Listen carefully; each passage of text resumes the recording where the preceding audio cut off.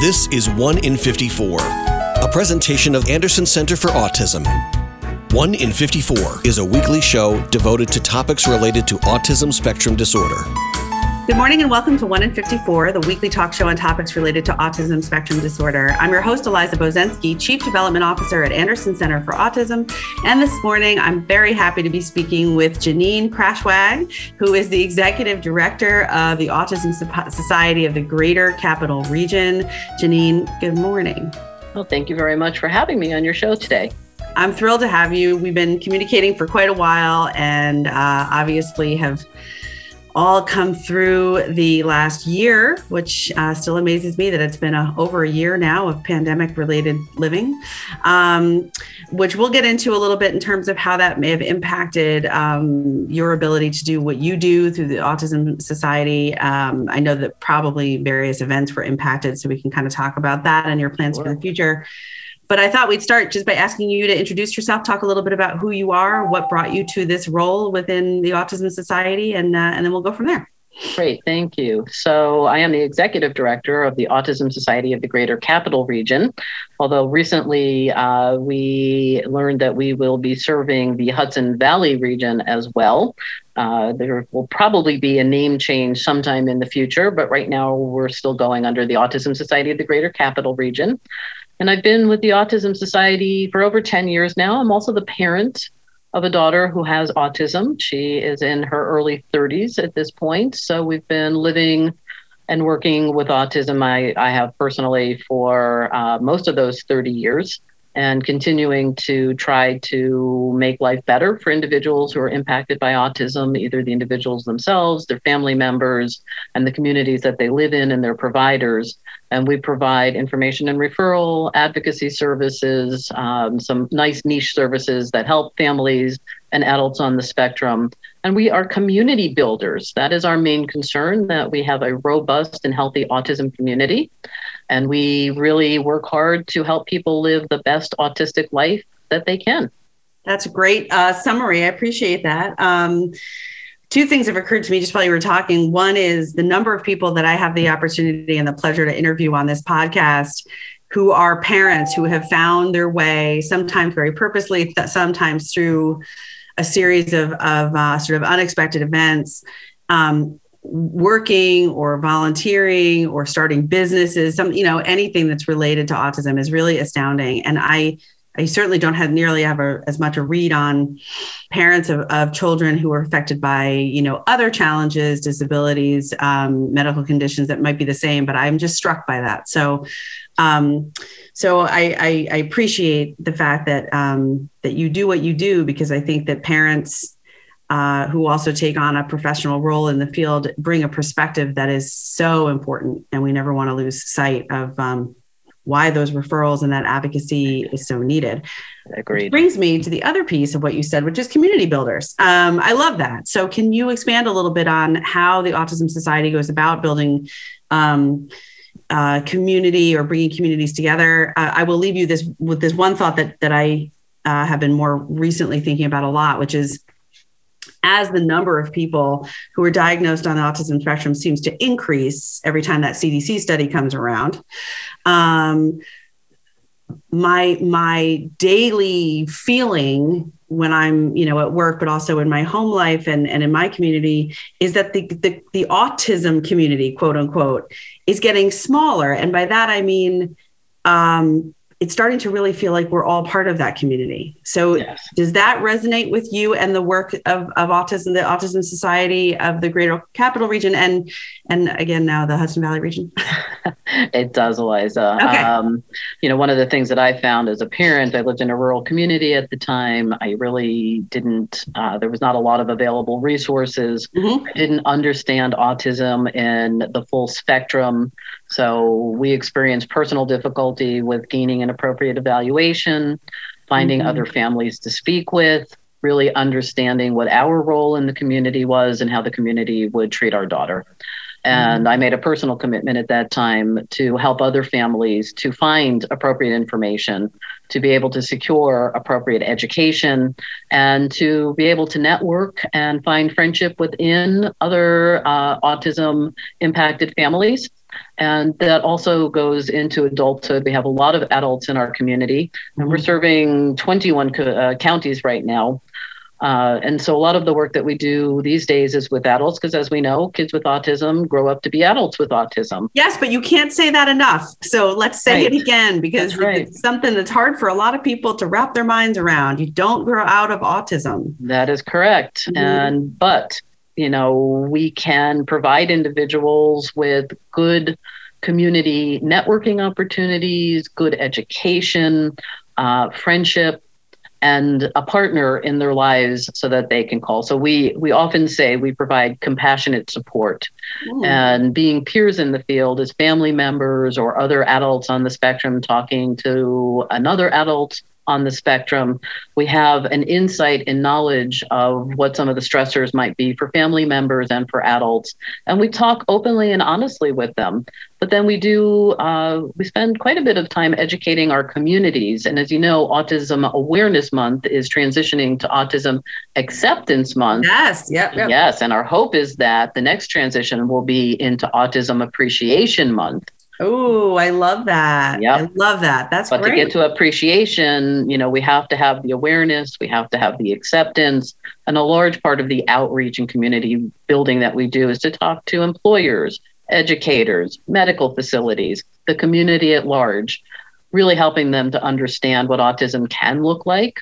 Some of the struggles and challenges that families have, but also, the many gifts, talents, love that exists in our community. And we never want to have an individual say, I don't have anybody to call if I have a problem or a challenge, or I'm feeling lonely. And so we do a great deal of our work making sure that, particularly in the adult years, that they have some community around them. We never want somebody to be missed. And they're not found until weeks later. We want them to be noticed if they don't show up. That indicates to us that there's a value in their life, that people notice when they're missing, and when they're not a part of the community. And that to us is a really high indicator that people are valuing their friends, neighbors, and family members who may be impacted by autism. All fantastic. I love it. I wrote down the autism awareness to acceptance to appreciation. I think that's a wonderful way to look at where we are, because there's been a lot of discussion lately, more so this year than I think in any year past. We're moving sort of away from, or beyond, maybe not away from, but beyond awareness into acceptance. And I've been following that because I find those sorts of dialogues really interesting. And I'm always looking for the sort of the substance behind it. And on this one, I think there is quite a lot of substance behind it. I think people are really saying this is more than just words. There's meaning here. So I think that's very cool. Your comments about community, the piece about sort of the importance of having there be entities and individual people within a community who notice when somebody who they're used to seeing is not there, and the importance of the validity of that person's existence based on, to some degree, based on the fact that when, the missing is, being missed is a very important part of personal connections. It made me think of a book called In a Different Key, written by John Donovan and Karen Zucker, that I read, and I interviewed them on this podcast a while back. Just really quickly, one of the things that stood out for me was this, technically, I guess, or the person they found who was the first person who was ever diagnosed with autism. And he lived and grew up and has spent his whole life basically in this one very small community.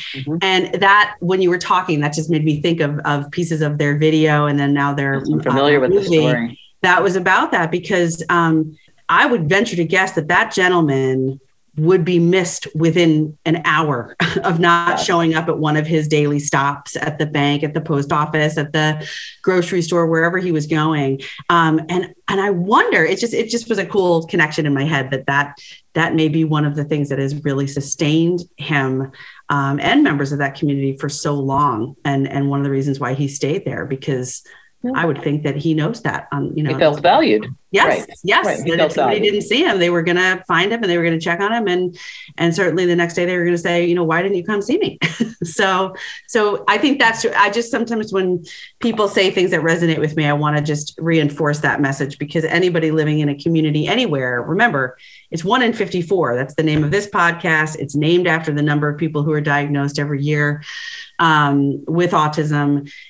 You have members of your home community who have autism, whether you know it or you don't, whether you choose to talk about it or be open about it or you don't, they are members of your community. And it's important to remember, not just in April, but all the time, That's right. things that all you year round. think about and do to make your community a community for everybody. So yes. I love that. Yep. And I think that's a very needed goal to work towards. And, we want to live in communities with integrity and diversity and equity and inclusion. Yep.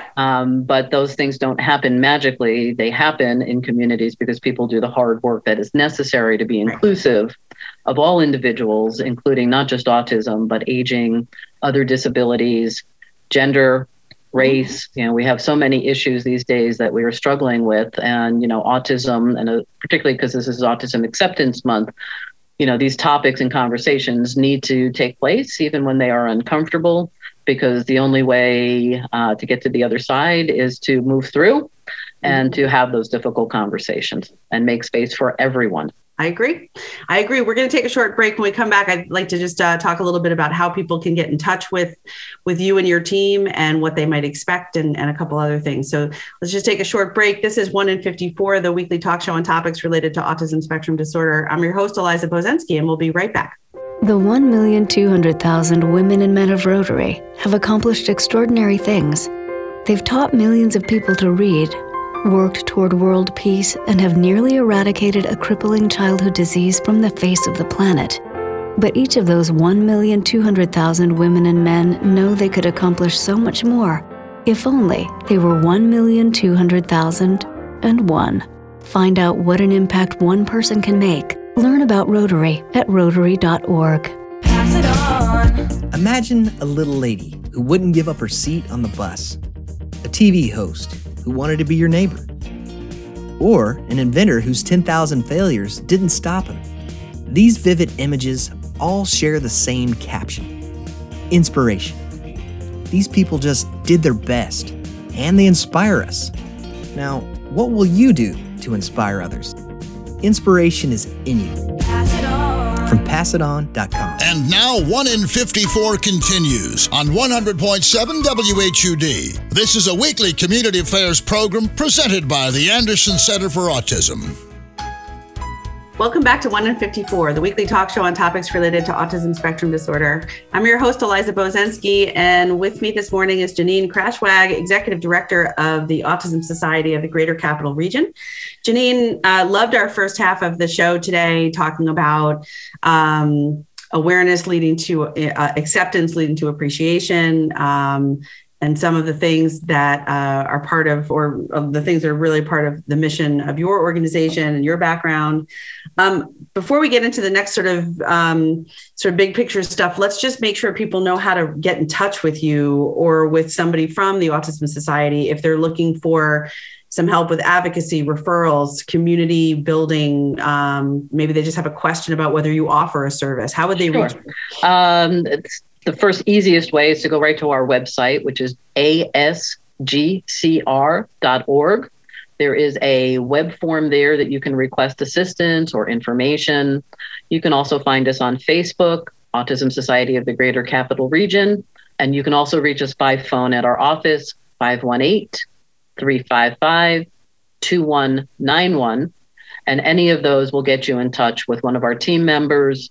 If we don't pick up the phone, it means that we're just busy on the line with somebody else. Please leave us a message or follow up with that web request. They come in, they get dispersed to our team, and somebody will get back to you. We try to get back to people within 48 hours to give them the information and support that they need. Great. Well, I will attest to that because I think that's how I reached you the first time I was looking to get in touch and find out a little bit of information. And you certainly got right back to me. So I appreciate that. And at the end of the show, we'll repeat all that contact information for anybody who might have missed it. So we were talking about access to community resources, the number of people who are living in communities all throughout our state, the country, the world, or who have a loved one on the autism spectrum, and some of the things that people can do to really have an impact. And it does take hard work. It's not just walking around talking about things. It's also doing things. I have been recently asked on several occasions, because it is April, what it means to me, and how can people sort of be more accepting or make an impact for people and their loved ones who are on the spectrum. I have found myself talking more than ever about being kind, but also being active. I think for a long time we were celebrating the fact that fewer and fewer people, it seemed, were experiencing some of the stigma, some of the outright stares, comments, really negative, you need to leave this establishment. I don't want to live next to somebody who has autism and flaps their hands or makes noises or can't talk to me, or you're fired if you can't look me in the eye. Mm-hmm. Some of that blatant, I think, behavior has maybe shifted. And it seems to me that for a while there was a appropriately so, there was a celebration of the fact that there was less of that. Parents were, at least from my perspective, were reporting a little bit less of that. But I think it sounds to me like it's time to move into a new realm where it's also important to recognize that if somebody is struggling with their loved one, whether it's a child or an adult, out in a public setting, walking on the other side of the street and giving that person space might be what they need. But they also might really benefit from stopping by and saying, do you need some help? Yeah. Or, do you, is there anything that I can do? Or, I just want to let you know that I get that you're having a hard time and it's okay. Or, I don't know, like a kind word.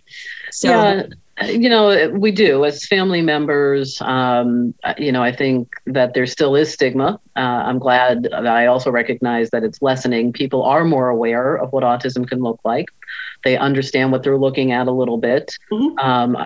We'll have to work more on acceptance, where people put that information of what they're seeing together with what they know about autism. Yes. And then, we are unfortunately living in communities right now where there's a lot of unrest, and people are being bullied and targeted for, things that are completely outside of their control. And it is the same thing within our autism community.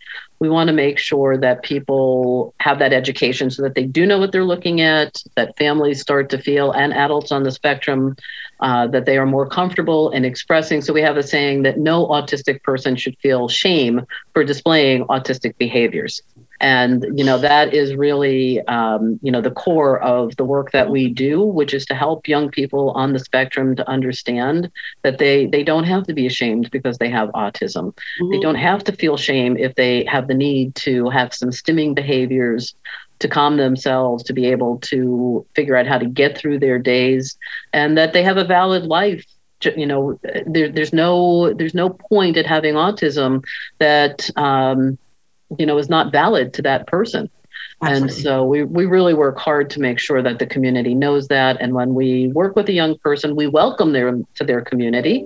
We do not promote a medical model. It doesn't mean that we don't share with them evidence-based treatment approaches that can be helpful to them, mm-hmm. but we never, ever make them feel ashamed for who they are and their neurobiological makeup. And I'm pretty diametrically opposed to any communities who want to point out that because somebody has a disability and they may have some outward symptomology of that or some behavioral needs with that, they have the same right to respect and dignity and integrity that anybody else does. Well said. And good to know sort of, that strong part of your mission and your work and where your perspective is. So I appreciate that. Let's talk a little bit about going back into some of the details of what somebody could expect if and when they fill out that web form or call you. Is there any, is it, I want to make sure that anybody listening gets a sense of, can I call for any reason and expect that somebody's going to answer and at least try to point me in a direction of where I could go for further support, whether it's a parent saying, are there parent groups in the area? Because I'd really love to talk to other parents. I'm feeling very isolated, or an individual who is on the spectrum who's looking for some peer support or maybe some some opportunities to get some job coaching or anything? Is there a large range of help that you offer? It is as broad a spectrum of the help that we provide as the autism spectrum is broad itself. Okay. So yes, families can call us. Sometimes they're looking for a diagnosis and we'll help them find an evaluator. Mm-hmm. Sometimes they're having trouble navigating a system such as OPWDD, which is New York State's developmental disability serving system, or they're having difficulty at school, or an adult is having difficulty in a work environment. So they can call us literally for any reason. If we're able to serve them directly, we do so. And if we can't do it, then we will help them to find somebody who is able to do that. And That's so right. It's our great pleasure. Then we offer some services and supports. We are known for our structured life coaching services. We developed a life coaching model in which we partner individually with typically young adults into adulthood. We just started to look at 14-year-olds, those emerging teens and adults, and help partner with them on figuring out what is important to them in their lives and then how to acquire it. We do the same thing for family members through our coaching program, where we help them to understand the successes that an individual with autism can have, some of the accommodations that may be needed to do so. And then we're also talking to them, as parents. We have a lot of feelings about, you don't have to have a kid with autism to, be unsure of yourself in parenting. Parenting is very complex. And so we spend that compassionate support with them, educating them, sometimes hand-holding and sometimes just being, a friendly voice on the other end of the phone. I'm very proud to announce that we were just awarded $200,000 from the New York State legislators. And sorry about that. And that is to enhance our services for individuals who need post-secondary education and training and employment services. Right. And so that is a service that will be expanding as soon as we understand how the money is flowing down to us. But that's a substantial amount of money for us to be able to provide additional support to the community. And we know that moving into adulthood is often a very, very tricky and sometimes dangerous time for individuals as they're moving out of school-based services and trying to find other services and supports. We also help with employment. We have a GigWorks program where we are matching individuals who are ready for work with companies who are ready to employ. And so we have a very deep connection with our business community. And we really work hard to make sure that employers get the right employees and that they recognize the autism population as being very wonderful employees, Yes. Who are loyal and come with many, many great skills that are an asset to businesses. Fantastic. It's wonderful to hear the focused approach you're taking to assisting adults. I've heard many families over the years talk to me about how it feels very much to them like falling off of a cliff, going from a school setting to adulthood. The services are fewer. They're different. They're not necessarily exactly what that family or what that individual needs. And so I think it's great that congratulations on the award. And I can't wait to see how you all put it to great use. We're running low on time. I just want to say that I know that our listeners may be curious about events that you host because you are an organization doing great work in the area. And then also for those listeners who are local to where Anderson is, which is in the Hudson Valley, I just want to say that we're thrilled that you're going to be that you're coming down and you're part of our community now, and very excited building that community bridge. And we look forward to collaborating more with you. So rather than going into events, I'm just going to put out again how to reach you and where to find information, because I know that you have a newsletter and you put out a lot of information. Yes. You can sign up for that on the website.